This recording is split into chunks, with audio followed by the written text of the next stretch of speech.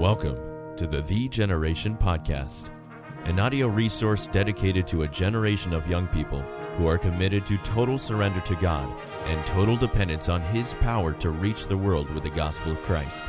This podcast is designed to strengthen and encourage through a series of Bible-based practical talks. Some of Satan's most effective attacks are disguised so well that even the best and most genuine Christian teenager will be deceived. Today, Dr. Jim Van Gelderen will shoot down one of these attacks that is still paralyzing over 50% of teenagers in our churches. Welcome to the Generation Podcast. This is Jim Van Gelderen broadcasting from Menomonee Falls, Wisconsin. Well, we are excited about the fact that the summer has begun and so many exciting things. I know myself, I'll be in different places ministering, already have been. Mr. Bobby Bosler, who often speaks on the podcast, will be taking the Cola Clash team out all summer long. You may want to go to colaclash.org and see where his team will be. Maybe you'll be close. But I'd also like to mention something that's coming up this fall. This will be the third time we've done it, is the Cola Clash Plus. And that is it's the Generation Youth Summit, and this will be our third one. And each year it's grown. I anticipate it will grow again this year. Probably about 300, maybe more, young people competing in some of those games you remember from the war, Cola Clash or War of Special Forces. The only difference is there'll be 4 teams on the field in a kind of a square. It's very intense, it's exciting, and we'd love for you to be a part of it. You can go to colaclash.org/plus if you'd like some more information about the Cola Clash Plus. And it is something that we have really been thrilled how the Lord has worked in many hearts, and kids have really made some life-changing decisions.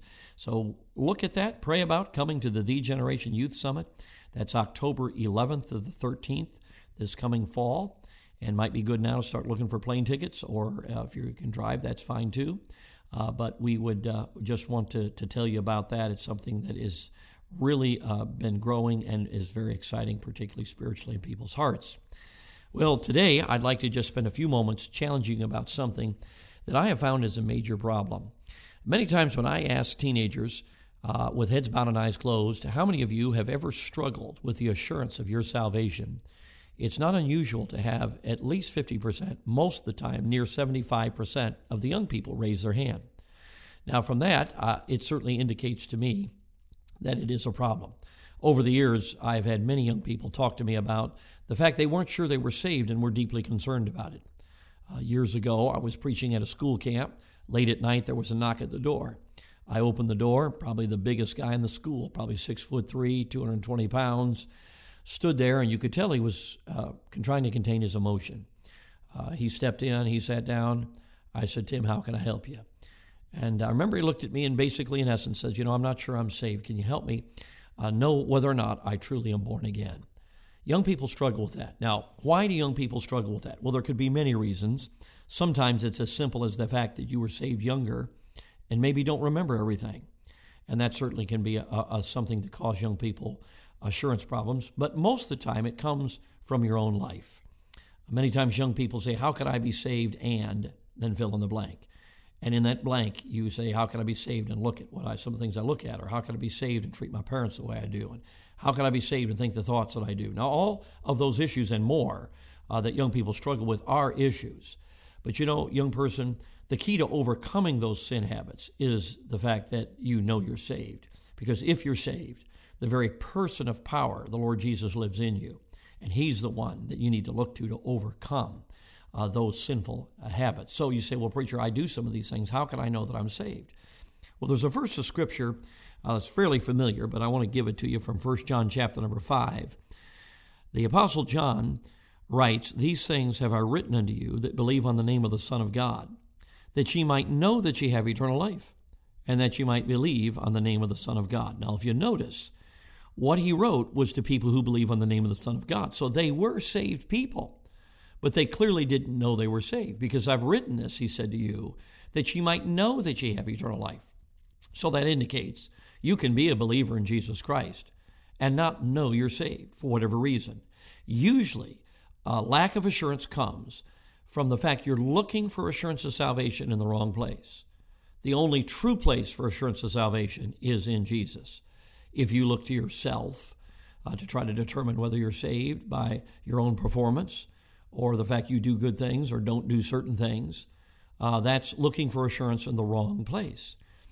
The real assurance of salvation is in the Lord Jesus Christ. In fact, verse number 1 of 1 John 5 says, "Whosoever believeth that Jesus is the Christ is born of God." The one mark of a believer is just that. He's a believer. That means he's a truster. He's a depender in the Lord Jesus. In other words, young person, if I were to ask you, what are you trusting for eternal life and sins forgiven? The only answer that suffices in light of Scripture is the fact, as a hell-bound sinner, you trusted Jesus Christ to wash your sins away, keep you out of hell, give you eternal life. And you can look into your heart at this very moment and see that your trust and hope for sins forgiven and eternal life is in the fact that Jesus loved you, died on a cross, shed his blood, rose again the third day, conquered sin, death, and hell, and paid the awful price for your sin and for eternal separation from God in hell.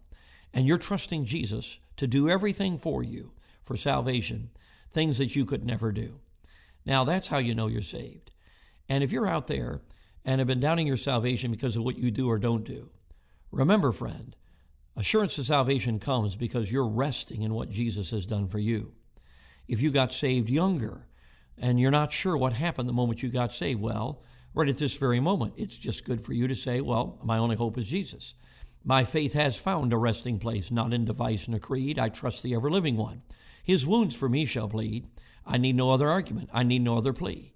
It is enough that Jesus died and that he died for me. The songwriter put it well.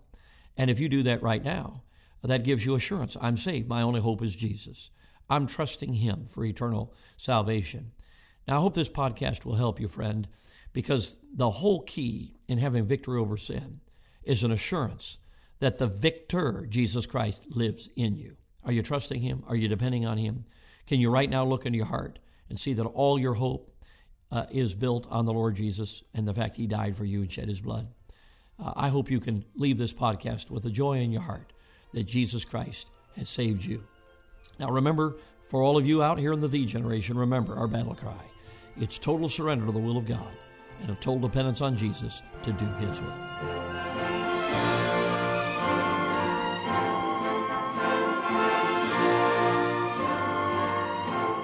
Thanks for joining us for this episode of the Generation Podcast.